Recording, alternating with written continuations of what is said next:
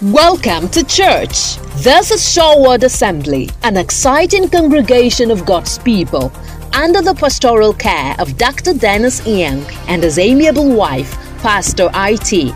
Our mission is to raise champions who are passionate for God, winning in life and changing the world. Our vision is to be a growing community of worshippers and ministers from every tribe and tongue, taking the gospel of Jesus Christ wherever we go.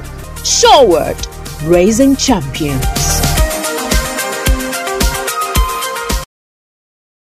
This morning I'm going to wrap up a series on the trial of faith.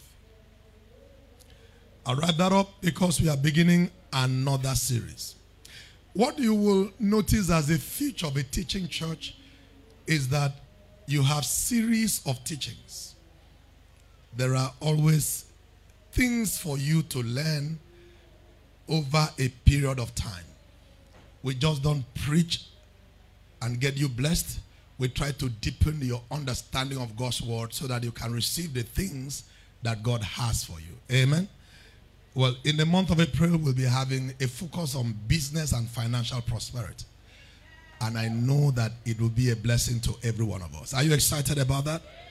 Glory to God. Right, but we are bringing to an end this series that was meant to also equip us to stand in the face of adversity, to equip us, mature us, so that we don't deny the faith when times are difficult. And that is the purpose for the series on the trial of faith. We have had several teachings. I only laid the foundation the first service. And then this is my second time of teaching on these. But in my absence, the first Sunday I was absent, I think it was Mama that taught beautifully. Were you blessed? Of course you were. And last week we had Pastor Chair, we had Pastor Nonso teach. And I'm sure you were blessed. And the rest of the Thursday services, we also had diverse teachings on the trial of faith. I can summarize all the teachings that we have received so far in 3 words. The first is purpose. The second is perspective. And the third is perseverance. Purpose. Can you say purpose? Come on, let me hear you. Can you say purpose? Perspective and perseverance. Say it again. Purpose, perspective, and perseverance. You have heard that there is a purpose for every trial. God does not allow any trial except there is a purpose for it. And the purpose for the trial is not to destroy you, not to ruin you, but God allows that to make you better, to make you stronger. That is why James said, count it all joy when you face diverse trial, because the trial of your faith gives you patience, develops character. The trial of your faith makes you strong enough to wait and not to give up. He said, let patience have its perfect way, so that you will become mature. You'll become strong and complete, lacking nothing. So when God allows any trial, when God allows anything that challenges your faith, it is because he wants to make you better. Bible says that your faith will come out as gold, which when tried in the fire becomes refined, becomes valuable, becomes useful, becomes costly. So the trial comes to refine your faith as fire refines gold. Glory to God. And at the end of it all, it will become pure, it will become valuable, it will become useful to you. So there is a purpose for every trial. Can someone say hallelujah? How you respond to trial depends on your perspective. How you respond to trial depends on how you see it. Perspective is how you see a thing. You know, the brothers of Joseph were confused, they were concerned that after the father had died, the brother will afflict them. The brother will torture and have a revenge on them. So when they went and said, our father said that you should take care of it, he said, don't worry. Don't even worry. Don't complain. I know you sold me into slavery. You thought to do me evil, but God meant it for good. He said, even though you sold me, but God sent me ahead of you to preserve a posterity. It's not you that sold me. It's God that sent me. I am not angry with you because my perspective is different. Beloved, when your perspective is right, trial will not overcome you. Trial will not overwhelm you because your perspective is shaped by your understanding of God's purpose, your understanding of God's word. Can somebody say hallelujah? Perseverance. Don't quit in the face of adversity. Don't quit in the face of trial. Don't quit in the face of challenges. Hold on, because your change will come. The Bible says our light affliction is but for a moment, and is working for us things that are much more valuable. Glory to God. It's working for us things that are better than what we can see now. It is for a moment, and at the end, it will become better. Bible says the sufferings of these times, they are nothing compared to the glory that shall be revealed in us. Can someone say hallelujah? So hold on. Hold on. When things are difficult, when things are not what you want, don't quit. Hold on. Because at the end of it all, you will have a testimony. Can somebody say hallelujah? Job chapter 1, verse number 6.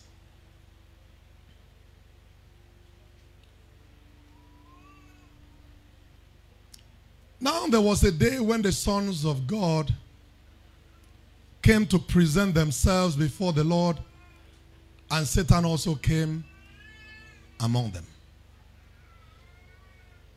And the Lord said to Satan, from where do you come? So Satan answered the Lord and said, from going to and fro on the earth, and from walking back and forth on it. Then the Lord said to Satan, have you considered my servant Job, that there is none like him on the earth, a blameless and upright man, one who fears God and shuns evil. Verse 9. So Satan answered the Lord and said, does Job fear God for nothing? Have you not made a hedge around him, around his household, and around all that he has on every side? You have blessed the work of his hands, and his possessions have increased in the land. Verse 11. But now, stretch out your hand and touch all that he has, and he will curse you to your face. 12.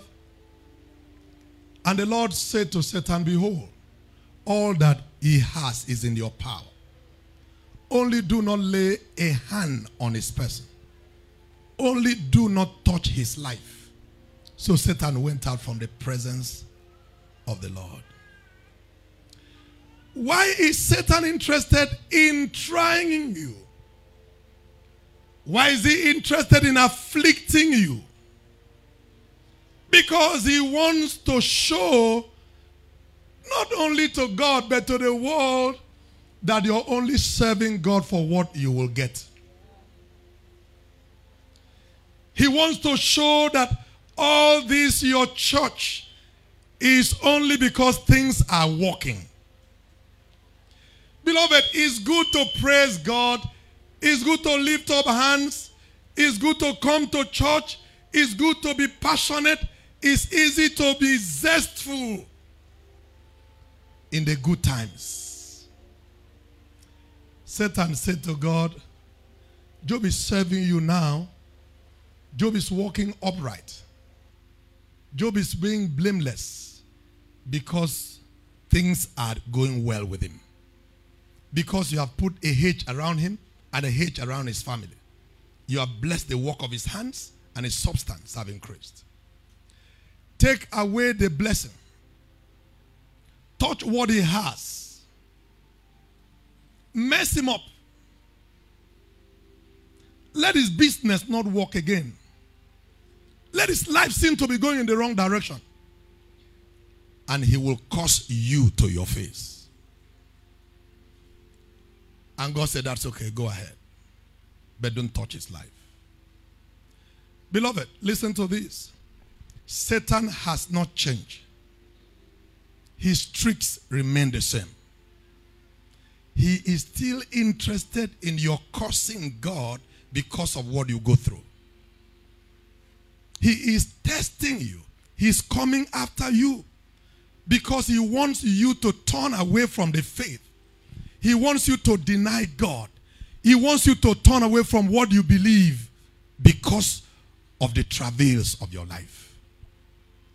He said to God, don't offer protection to him. Let him not prosper again. Turn away from him and you will see that he will not remain faithful to you. Beloved, if Satan puts a bet on you that you cannot serve God if things are not going well, will he win or lose? Will he win or lose? Pastor Austin said something teaching along this line on Thursday, and I think this is a good place to begin. I'll repeat what he said for emphasis. Sometimes we think that people that pass through trials, people that pass through challenges, it is because they are far from God. We think it is because of their sins. We think it's because they have done something wrong. Don't be quick to judge. Don't be quick to point fingers. Are you with me?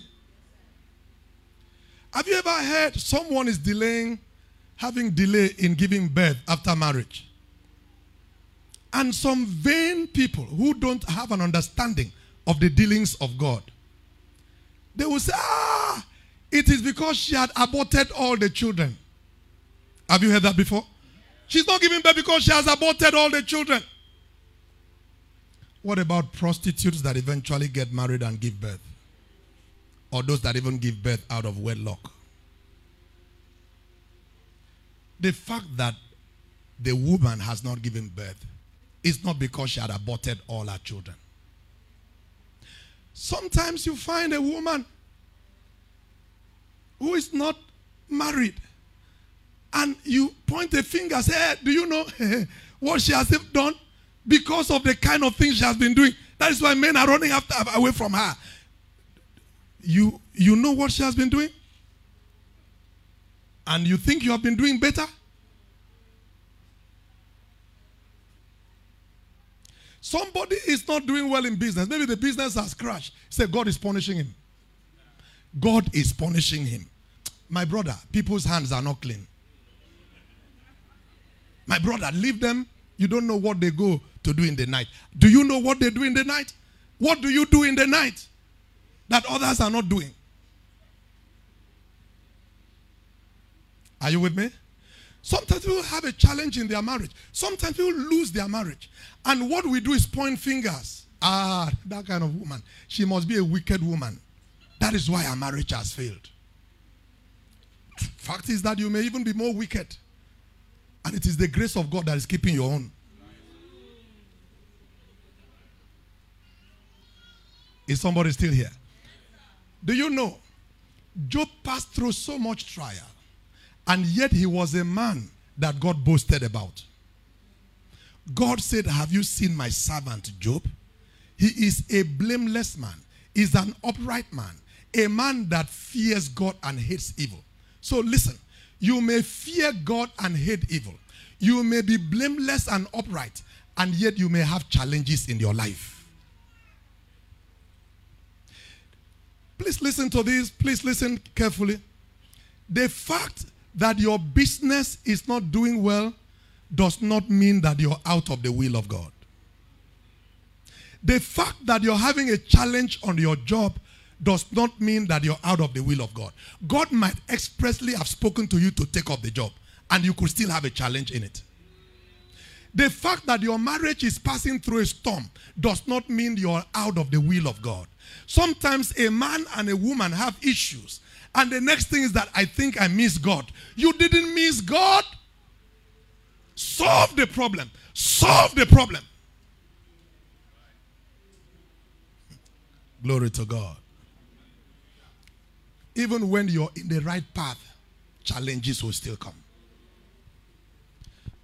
We moved over to the pavilion last week of February, I think.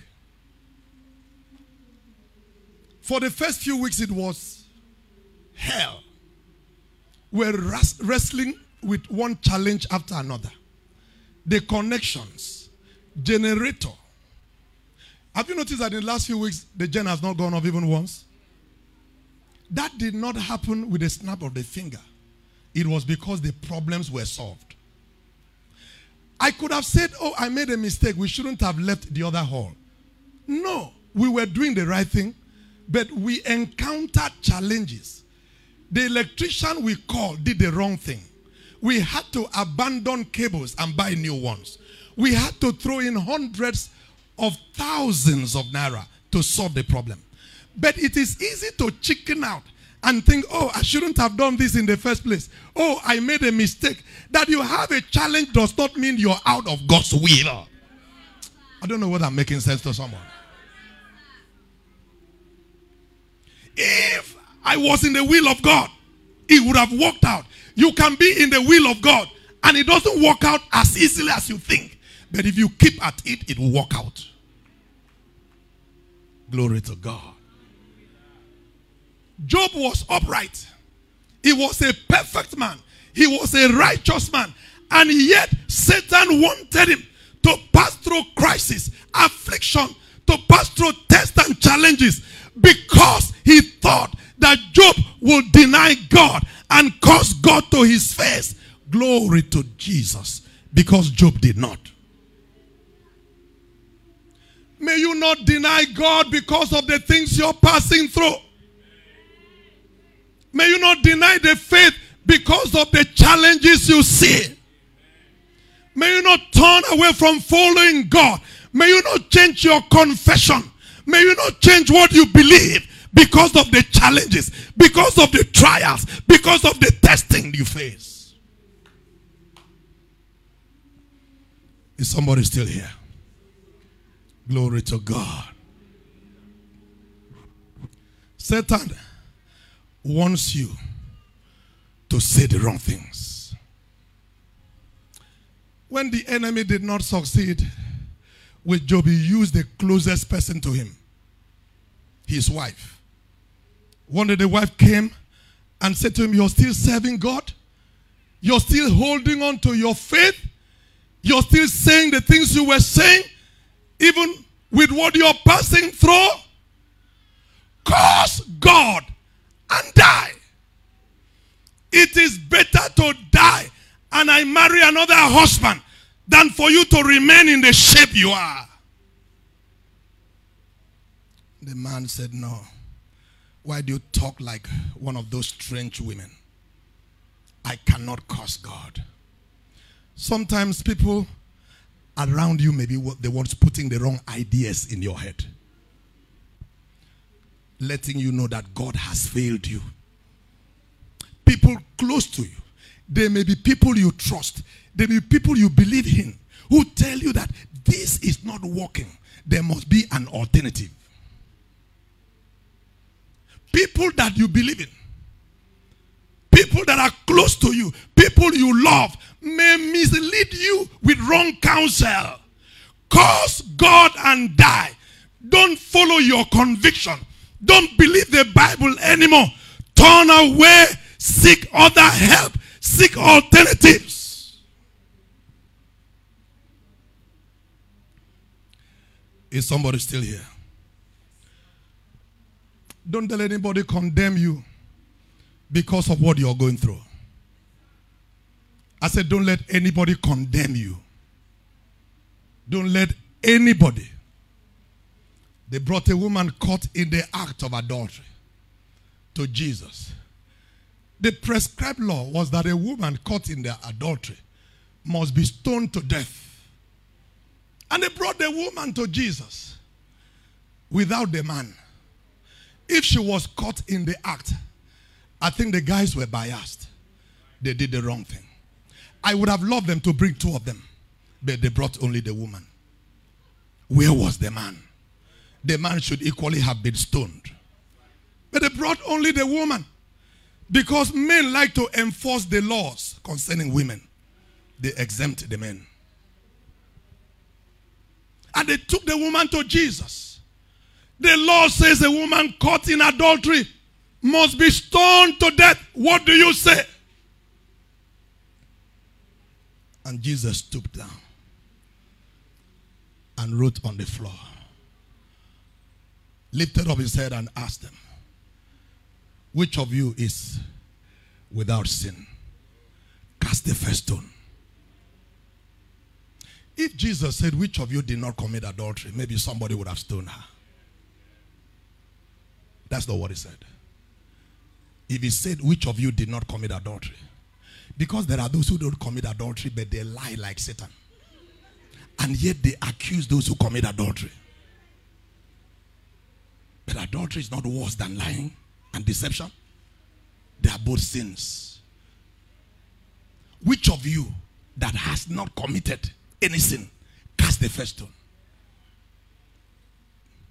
He went back to school, continued writing on the floor. One by one they left and dropped the stone. When you want to accuse somebody, look into the mirror and ask the man you see, are you guiltless? If you're not, drop the stone. Is somebody in church now? Drop the stone.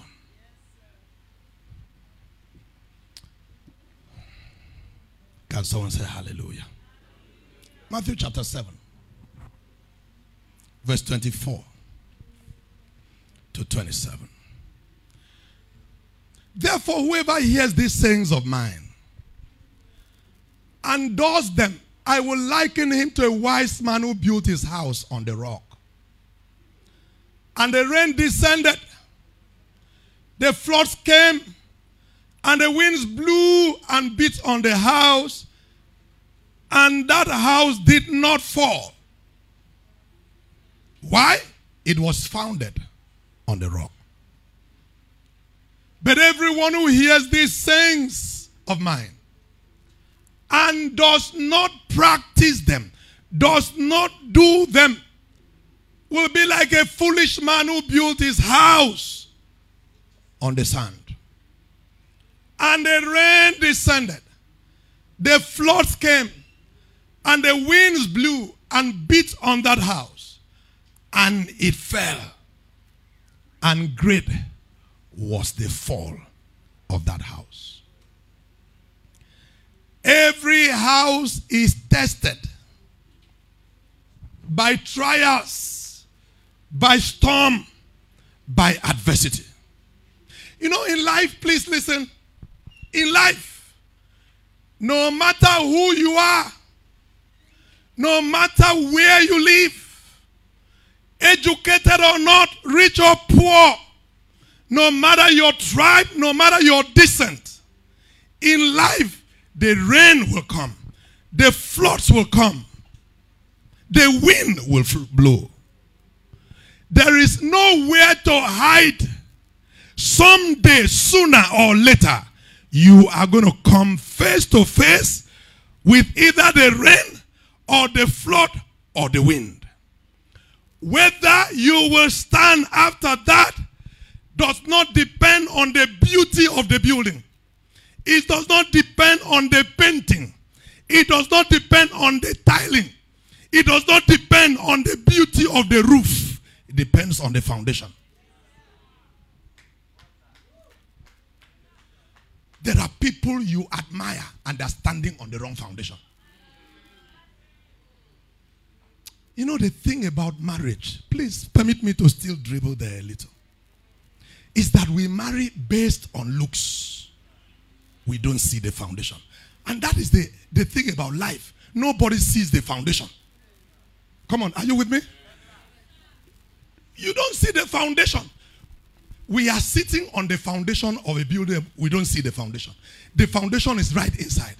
Our engineer is here. When they do the foundation, they dig deep. And the taller the potential of the building, the deeper the foundation. Come on, are you with me? You don't see it. We pile right inside. The foundation is not open to the eyes. Forget the suits we wear. Whether we stand or fall is not dependent on the color of suit.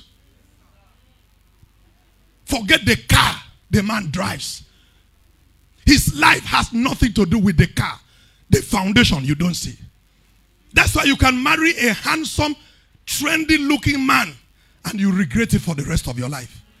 Because you're looking at a man that looks very well. The hair is well cut. Everything about the man is on point. But the foundation is on sand.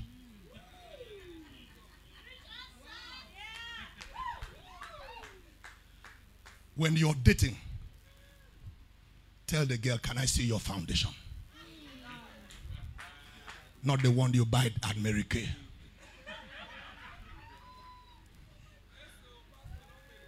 Mary Kay foundation is not reliable. Even the women know it. Are you still here? Foundation. Come on, is somebody hearing what I'm saying? Foundation. And what is the foundation? The foundation is your attitude to God's word. You form a foundation by what you do with the word of God. Is it interesting that foundation is not a function of prayer, but the application of God's word? If you're a prayer warrior, you pray and fast for 1 month, that does not give you a solid foundation. I am saying that prayer is not a foundation. The word of God is a foundation.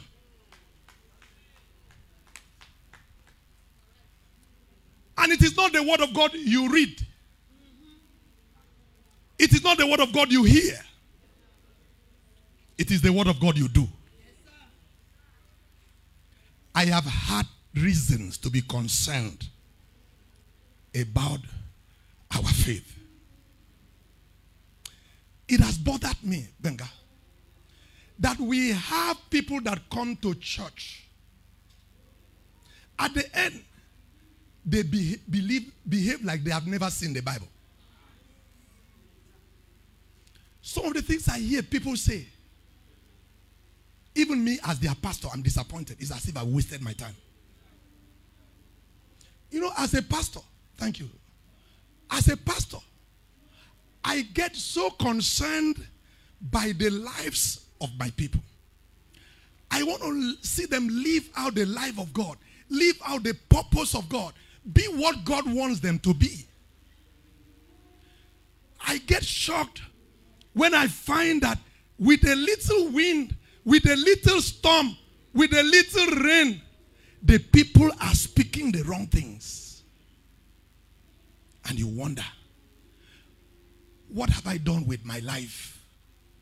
I thought I was speaking to people that love the word of God and they're applying it. Bible says that a man that hears the word and does not do it is like one that looks into the mirror and soon forgets what it looks like. It says, but the one that is blessed in what he does is the one that looks in the perfect law of liberty and not being a forgetful hearer, but a doer of the work. But a doer, a doer, a doer. Is somebody hearing what I'm teaching now? What do you do with what you read in the Bible? What do you do with what you hear in church? And everything about our lives, they are interwoven. when God is speaking to you about relationship with your brother, how you should forgive your brother who wrongs you, how you should not revenge but turn the other cheek. You're single. Soon you will soon get married. That situation will happen in your marriage. If you did not learn before you got married how to forgive, how to let go, how to turn the other cheek, you will not learn it in marriage. Did you hear what I said? If you did not learn the word of God, even in your dealing with people, to live in truth, to live in honesty, when those challenges come in your businesses, you fail. Beloved, what am I saying to you? If you are a doer of the work, if the word of God is not more than lip service, you're standing on sand, but when you commit to doing, applying, oh, come on, the Message translation puts that beautifully. He said, when the word of God has a place in your life, you apply the word of God, and your life and the word of God, they are woven together. That is when the trials will not pull you down. When the storm comes, when the rain comes, when the flood comes, you will still be standing because you're built on sand. Can someone say hallelujah? Trials reveal your foundation. Trials reveal your foundation. Trials reveal your foundation. Let us go beyond the external. Let us be concerned about our foundation. What are you doing with the word of God you're hearing? Glory to God. See, that's why, please let me say this here. Getting born again as a child of God is far beyond going to heaven. It's beyond going to heaven. While salvation is the only basis for your going to heaven, for your being accepted as a child of God, for as long as you are here on earth, salvation is only a starting point. There is more to the Christian faith than being saved. If all you do in life is get a school admission, and then you're showing to everybody I've been admitted into UNILAG, that is not graduation. That paper will not get you a job. Oh, JAM has given me admission. JAM has given me admission. That is admission later. When you go to school and learn, the certificate you get after that is going to help you in life. Beloved, there is a lot more to our faith than getting saved. Too many of us are sitting at the gate thinking we have arrived. We have not. If as a child of God, your life is not yet transformed, you have not started. You can't claim to be a child of God. You're still behaving the same way you behaved before you got saved. You're still talking the same way. You're still relating the same way. You're still reacting the same way until you die to self and Christ comes alive in you. You're far from what God wants you to be. Is somebody still here? I am concerned, beloved. We cannot be playing church and we remain the same. Nothing changes about you. Even where you live, you are ridicule. When they say Christian, they say this one because of the way you live, because of the way you talk. The word of God is not seen in you. You're not a doer of the work. And that is why in the difficult times, you will not be standing. I pray that God will help all of us in the mighty name of Jesus. 2 Corinthians chapter 12, verse 7. 2 Corinthians chapter 12, verse 7. Unless I should be exalted above measure by the abundance of the revelations, a thorn in the flesh was given to me, a messenger of Satan to buffet me, lest I be exalted above measure. Concerning this thing, I pleaded with the Lord 3 times that it might depart from me. And he said to me, my grace is sufficient for you, for my strength is made perfect in weakness. Therefore, most gladly, I would rather boast in my infirmities, that the power of Christ may rest upon me. Verse 10. Can you read this with me, everybody? 1, please go.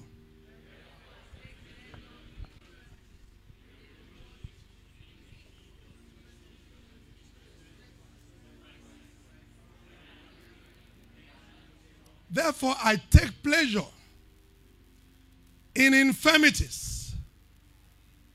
I take pleasure in reproaches, in needs, in persecutions, in distresses, for Christ's sake. For when I am weak, then I am strong. Can someone say hallelujah? I have said it before on this altar. Let me repeat it for some of you that have forgotten, so that you get reminded. Those that have not heard it before, you will hear it from me. My understanding of this scripture is that what God has not taken away in answer to your prayer, He gives you the grace to bear it. Paul said, I asked God 3 times, take away this infirmity. Take away this thorn in my flesh. And what did he say to me? My grace is sufficient for you. What is grace? Divine ability. I know for you alone, you will faint. For you alone, you will not be able to cope, but I give you my grace. My grace is sufficient. If I have a pain on my leg and I pray for healing, I pray, I believe God, confess scripture, do all I need to do, and the pain has not gone, it means that God will give me the grace to bear it. Please, are you with me? It does not mean that God has died. It doesn't mean that God has failed me. It doesn't mean that God doesn't love me. But if He has not taken it away, He supplies grace for me to bear it. And it does not mean that He will not take it away, but for as long as it lasts and for the purpose it serves, God will grant me the grace to bear it. Is somebody here? There are people that can identify with this scripture. People that have had to believe God for one thing or another. The devil will tell you it's because God doesn't care about you. No. But God has supplied adequate grace for that moment. The Bible says where sin abounds, the grace of God abounds much more. So we can stretch that scripture to say where pain abounds, the grace of God abounds much more.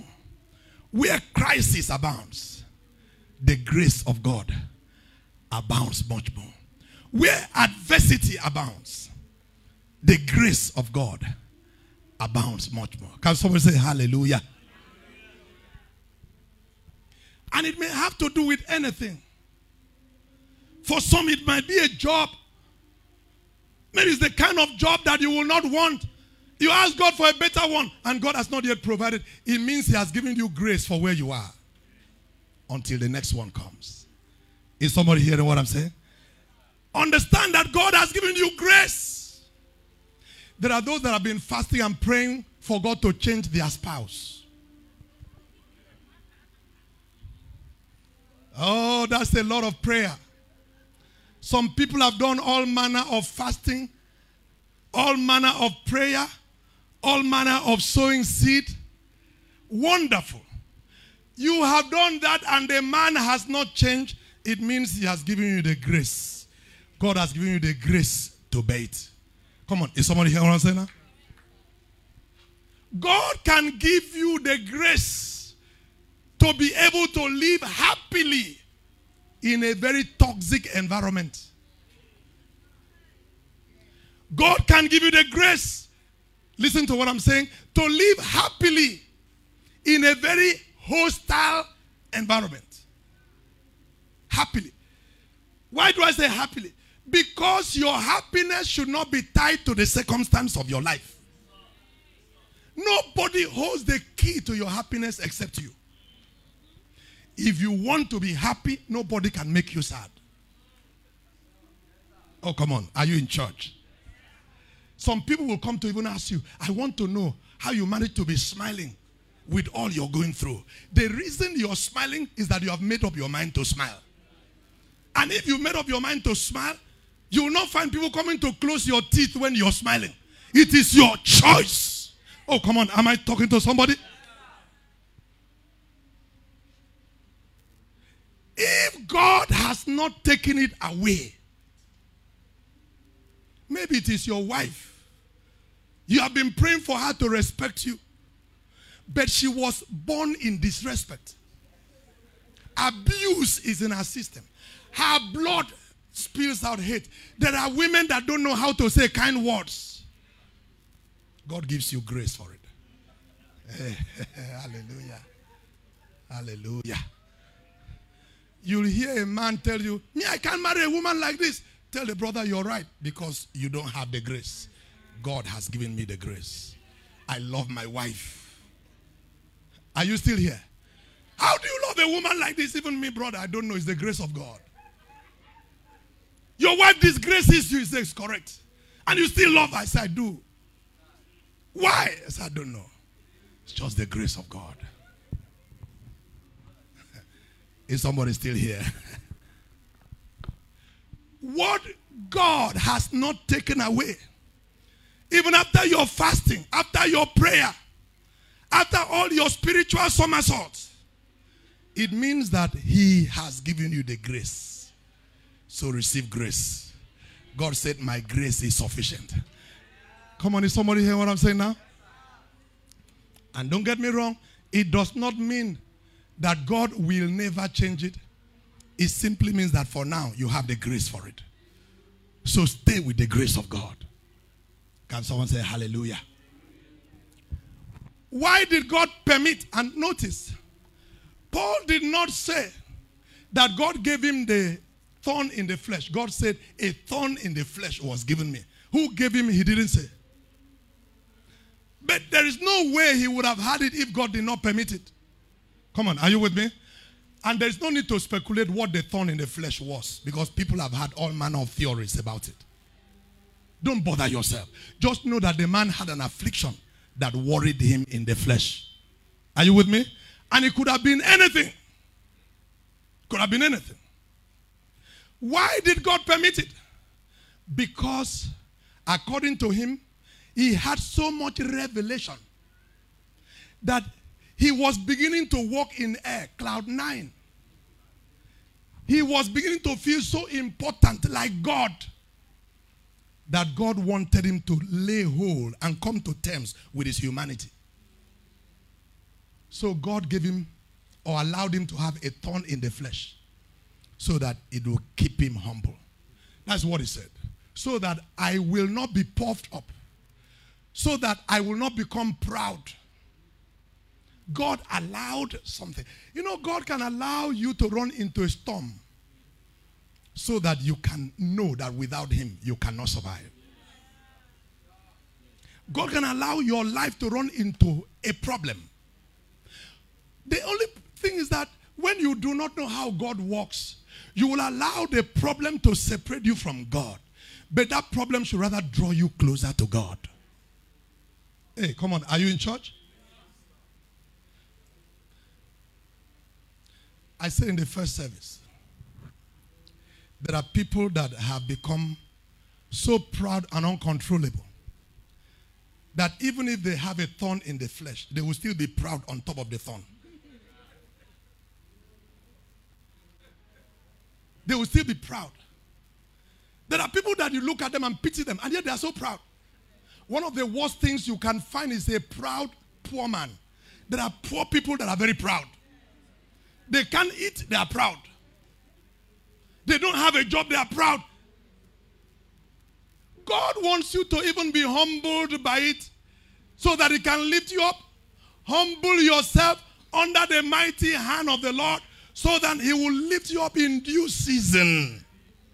Come on, are you with me?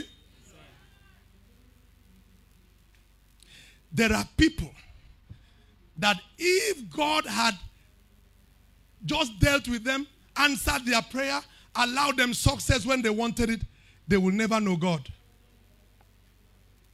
They will be walking, they will think that everything, in fact, they will think that God is their PA. So whenever they just snap a finger, God will answer. You know, sometimes it takes some, please permit me to say this, it takes some kind of delay for a very beautiful woman to come to terms with the fact that marriage is not about beauty. Sometimes the woman may think that, oh, it's because I'm Miss Nigeria. And if she goes into marriage with that sentiment, she would think that she's doing the man a favor for saying yes, because she's so beautiful. Sir, when you become Miss World and they crown you, and with your crown, you stay and nobody's looking in your direction, you keep the crown on the shelf and answer people's greeting. Now sometimes they ask you, what's your name? Say, what's your business? Can I have your phone number? Say, no, I can't. I don't give my number to everybody. But there are times when you're looking for who to give phone number to. That's another phase of life altogether. Nobody's asking. Say, you don't have my number? Prince.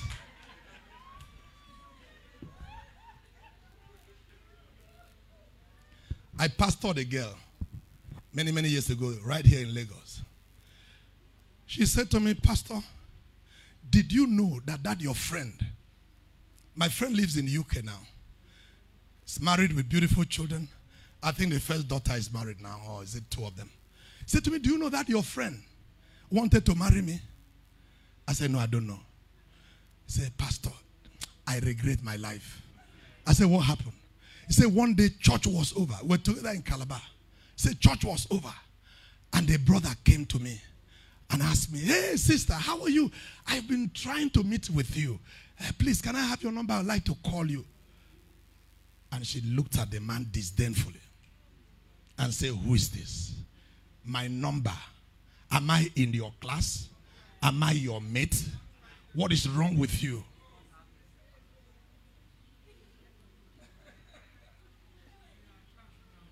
And my friend left feeling like a goat.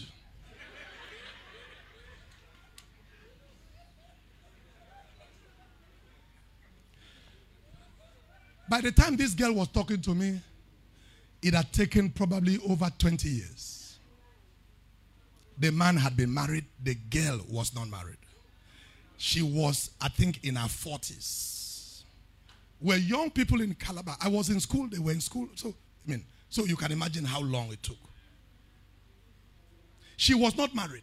I remember her bringing a man to me one day and said, I want to marry this one. I said, you can't marry him. This man and you are not in the same social class. You wouldn't survive it.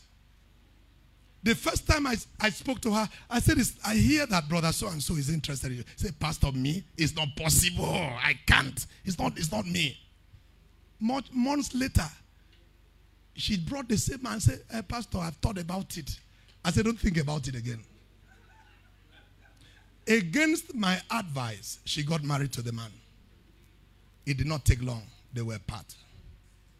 Because I saw what in her desperation she couldn't see. I saw what she couldn't see. But what am I saying? That time that she was feeling like King Kong or Queen Kong. That time she felt that you're greeting me. Am I your mate? So she needed to become humble enough to answer people's greeting. But some people don't even learn. I pray that God will help us. In the mighty name of Jesus. Can I proceed? Philippians chapter 1, I have just 2 scriptures and we are done. Are you blessed today? Philippians chapter 1 verse 29. I love this. Philippians chapter 1 and verse 29. Can you read this with me, everybody? 1, please read.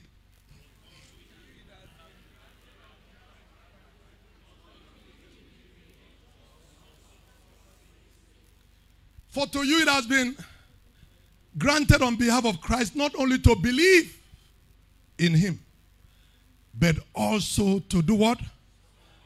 Can I hear that again? Please read this scripture so that you can remember it. Someday, it will flash through your mind and you look for it and find it. Read it again. New King James. 1, go.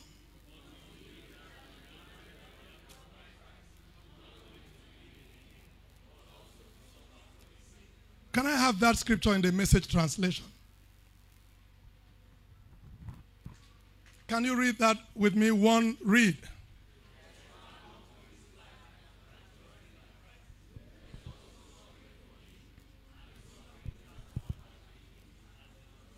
Can we read that again?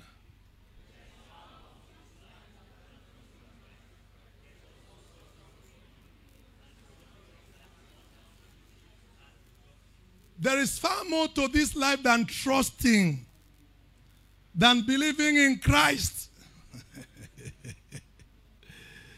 Hallelujah. There is also suffering for Christ. We love to believe in Christ, but some of us don't like to suffer for him. Both of them are inseparable. And the last statement says, and the suffering is as much a gift. The suffering is as much a blessing as the trusting. Come on, are you with me? Please, I want you to know that suffering for Christ is part of the package. Suffering for Christ. We come for God to bless us. We come for God to heal us. We come for God to prosper us. We come for our faith to be built up so that we can benefit from the covenant. But please, I have an announcement for you. We must also come to terms with the fact that we must suffer for him. Glory to God. The suffering is as important as the blessing. Paul, after serving the Lord, after going out for him, reaching out to people at the end of his life, came to a point of saying that I may know him. And the power of his resurrection and the fellowship of his suffering. That if it is possible, I will become conformable to his death. Beloved, there is a fellowship of suffering also. Not only a fellowship of blessing. There is a fellowship of suffering. We must be ready to suffer for the Lord. But Jesus said, when you suffer, don't suffer as a murderer. Don't suffer as a thief. Don't suffer for the wrong you do. Suffer for Christ. Suffer as an innocent, righteous man. Please, are you with me? If you go to jail because of the wrong thing you do, you have not suffered for Christ at all. You're paying for your sins by the world system. Are you with me? That is not suffering for Christ. If you don't have a job, hello, are you with me? And things are hard with you. You can't pay your house rent. You're not suffering for Christ. You're suffering because you don't have a job.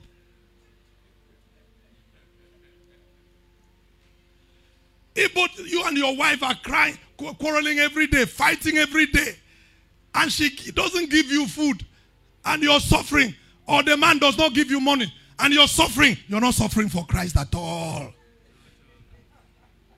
You're suffering because of a bad marriage. Is somebody hearing what I'm saying now? You're not suffering for Christ. If you don't sleep, You overwork yourself and have a headache. My brother, you're not suffering for Christ. Mosquito has bitten you. You're living beside the gutter and you're down with malaria. You're not suffering for Christ at all.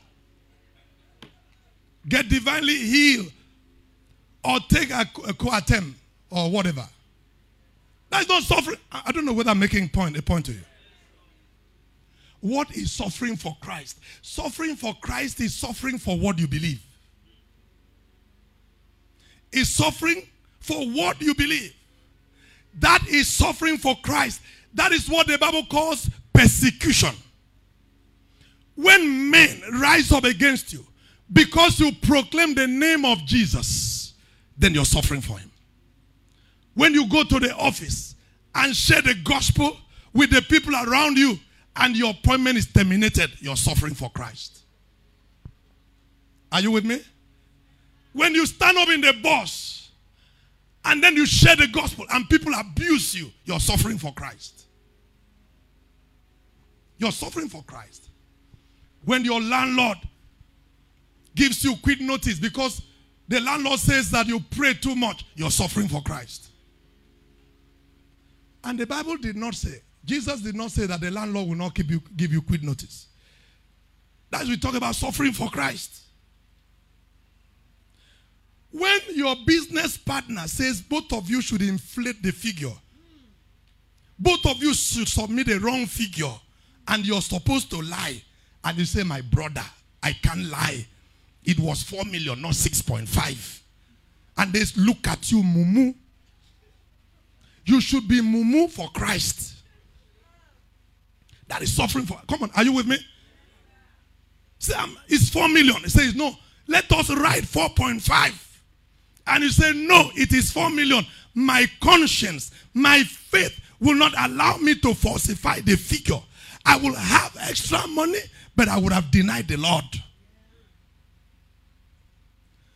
And maybe the man says, okay, because of that, I won't do business with you. And maybe because of denying you that, you're broke for the next 1 month. And things are hard with you. And you begin to suffer because you refuse to cook up figures. You're suffering for Christ. Come on. Is somebody hear what I'm saying? You're suffering for Christ. Glory to God. You go to take a job and you find out that the job will lead you to evil. They are asking you to do the things that will not bring glory to God. And you say, I resign. I resign. What will you eat? I don't know. And you become broke and suffer. Beloved, you are suffering for Christ. Hello, are you with me? You're suffering for Christ. As a young girl, you date a man, nice man, who speaks the Bible and speaks in tongues. But his life is not right. And he says he will want to sleep with you. This is what is dating. And he said that is not in the Bible. Someone said to a young girl, when a man that wants to date you says he wants to sleep with you, ask him to tell pastor. Tell him that it's okay, you will like it. But he should first of all tell pastor about it.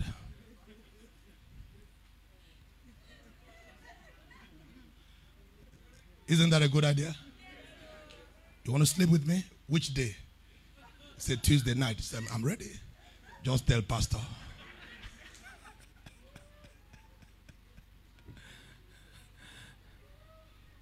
And the man said, you're a fool. Look at you. Other girls are doing it. What is wrong with you? That is when you're suffering for Christ. You're a fool. Come on, is somebody hearing what I'm saying now? Be ready to suffer for Christ. That is suffering for Christ. Let me tell you another way of suffering for Christ. When you're suffering to serve the Lord. Those days as a student, I wouldn't have money. We would walk from one end of Calabar just to go to church. Would walk from Unical to Wapi and walk back regularly, happily, singing and whistling along, not complaining, not expecting pastor to give me transport money. I was suffering for Christ. I was a young man. But that was not all. When my wife and I got married, we didn't have enough money. We would move from one end of Uyo, carrying keyboard on our head, crossing the road, crossing the field. We were suffering for Christ because we stood on what we believe and we did not want to compromise fellowship. But that was not all. When we started this church, living at the Yanejibo, sometimes I would not even have money to come to work. I would trek. How many times would I trek from Okota to Ejibo? Regularly. Because I understood. I did not have to complain to anybody. I had to suffer for Christ. I used to trek the length of Agor Palace Way. Why not? Why not? It's not about you. I think Pastor Bola has done that not too long ago. I heard him say so. One day he didn't have money. He needed to come for Thursday service. He had to trek from Agor Junction to church. Here, some people that are younger, they are too proud to do it. They don't want to pay the price. Glory to God. I'm not ashamed to tell you. So pastor used to be broke like that. Yes. Sometimes I still get broke because it's only the rich that get broke. Poor people don't get broke.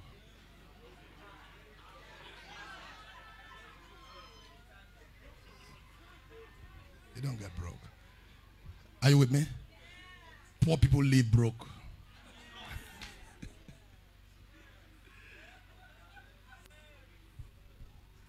If you're going to serve in this choir, you're going to be a sanctuary keeper, you're going to do any service team, you may need to suffer for Christ.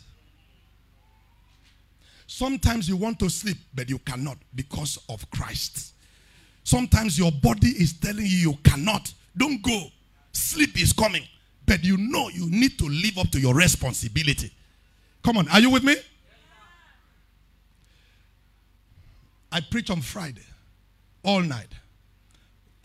I came back from Port Harcourt and I did a series of meetings. When I went to Port Harcourt, I was doing meeting, pastors meeting, leadership meeting, then a church program, went for another program in the evening, came back and then started again. This morning I'm preaching twice. I'm going to preach in the evening. I think it was yesterday or so. I rolled over and told my wife, my dear, no lazy man can be a successful pastor. Why did I say that? Because I heard it in my body. My body was speaking to me. And I said, body, you must line up because I've got work to do. Come on, is somebody hearing what I'm saying now? It is not only, we shouldn't only be boasting about our faith. Let us also boast about our suffering. That's why Paul says, I take delight. If I'm going to boast, I'm going to boast in the things that I'm wicked. I'm going to boast in reproaches, in persecution, in my infirmities. That's what I'm going to boast on. We like to give testimony. Praise the Lord. I believe God for fan and I received 2 fans. But there is more to life than receiving fans. We should testify, beloved. I thank God that even though things were challenging, I did not skip my service. I kept serving God in spite of my pain. I kept serving God in spite of my affliction. I kept coming to church. I didn't miss one day in spite of the fact that I lost my job. That's a good testimony. Can somebody say hallelujah? One more thing on that scripture and then I move on and then we'll close. Are you blessed?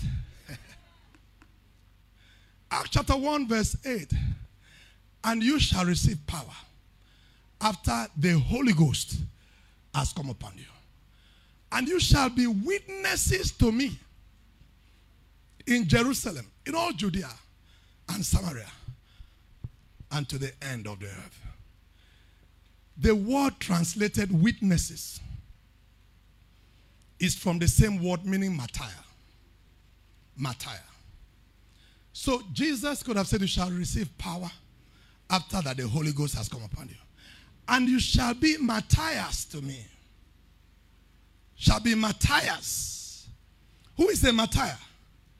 A martyr is one that dies for what he believes. Hello, are you with me? A martyr is one who dies. Is ready to die for what he believes. Beloved, We must be ready to die for what we believe. We must not love our life so much. That is why Jesus said, whoever loves his life will lose it. Whoever loses his life will find it.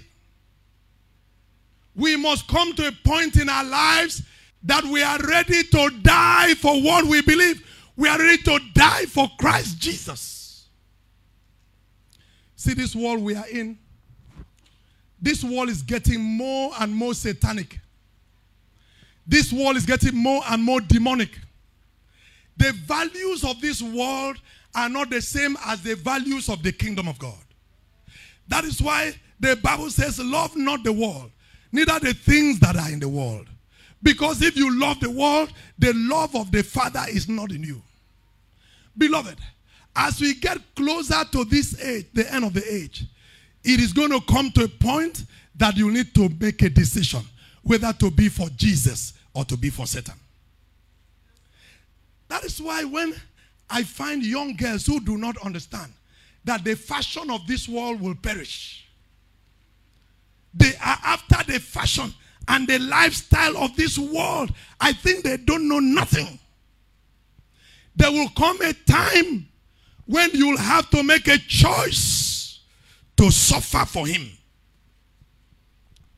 You know, when the Bible says at the end, when the Antichrist is manifest, people will be given marks on their forehead, on their palms. And if they don't have the marks, they will neither sell nor buy. What do you think that is about? It will come to a point where you will need to make a choice to suffer for him or not to be a part of him. You will either suffer for him or not to be a part of him. But it will not start on that day. It starts today by the choices we make, by the lives we live. Are you ready to die for him? I don't know, think whether it was Brother Kuro that told a story of how someone was caught at the checkpoint by Boko Haram. They killed people that they said deny Jesus. Deny Jesus. And people that were not ready to deny Jesus were killed. So this man passed the checkpoint. So they asked him, how is it that you yourself passed? You denied Jesus? He said, of course, only the living can serve the Lord. What did he mean? He denied Jesus. I denied Jesus. I'm not a child of God anymore. So if I have my life, I will repent and serve the Lord. That's because he does not understand what he did. Beloved, we must come to a point where we are ready to die for the name of Jesus. We are ready to die. It amazes me how Boko Haram people will strap bombs on them.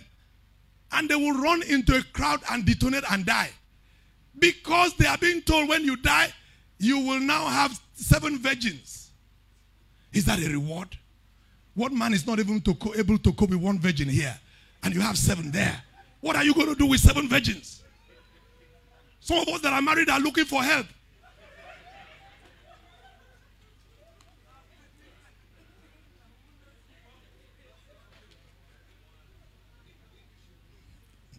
My wife said I should close.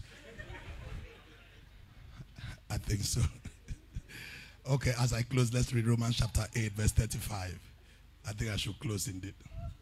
Romans chapter 8, 35. Let's read that in the New Living Translation.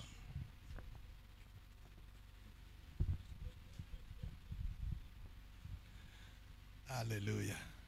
Can you read this with me? One, please read. Wait. Read again. One, go. I want to hear everybody.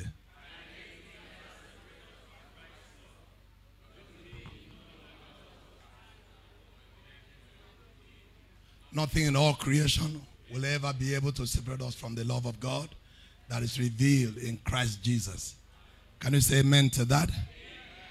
Beloved, we have come to the end of the series, and there is no better scripture to summarize all that we have heard. It does not matter what you go through. God loves you. Are you with me? It does not matter. And even if you have denied the faith, God loves you.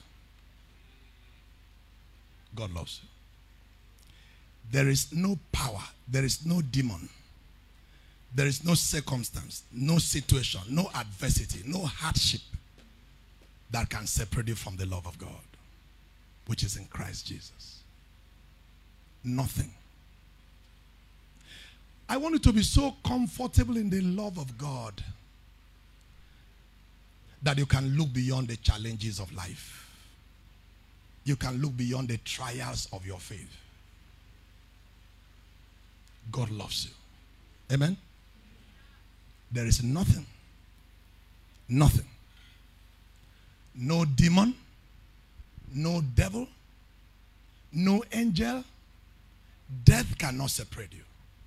Hardship, adversity, poverty, I don't know whatever you can call by name, none of them can separate you from the love of God. You know, I have come to a point in my Christian life that I believe that it is completely impossible for me to backslide. It's impossible. Pastor, why are you saying that? Because I know that the love of God for me is so strong that nothing can take me away from his hand. Nothing. Nothing. I have committed my entire life to him, and I rest in the fact that nothing can separate me from his love. Can I leave that with you today? I don't know. Satan might even have confused you. Satan might have told you that God doesn't care about you. That the things that you're going through is because God has forsaken you. Can you take hold of this scripture for yourself today and say, no, I know God loves me. The pain I feel today is temporary. The tears I cry today will dry up. God is on my side. God loves me. Sure Word Assembly is a Bible teaching ministry operating at different locations. Every Sunday by 9 a.m., we experience supernatural encounter with God as we worship Him and drink from the fountain of His Word. Every Thursday, we meet at 6 p.m. for teaching, prayer, and breaking of bread. If you need a church that will equip you to grow in the faith, empower you to succeed in life, and give you a platform to serve the Lord, welcome to Sure Word Assembly. To learn more about us, visit surewordassembly.org. Remember, with God, all things are possible, so expect a miracle today. And when you're coming for the next service, bring a friend along. Sure Word, raising champions.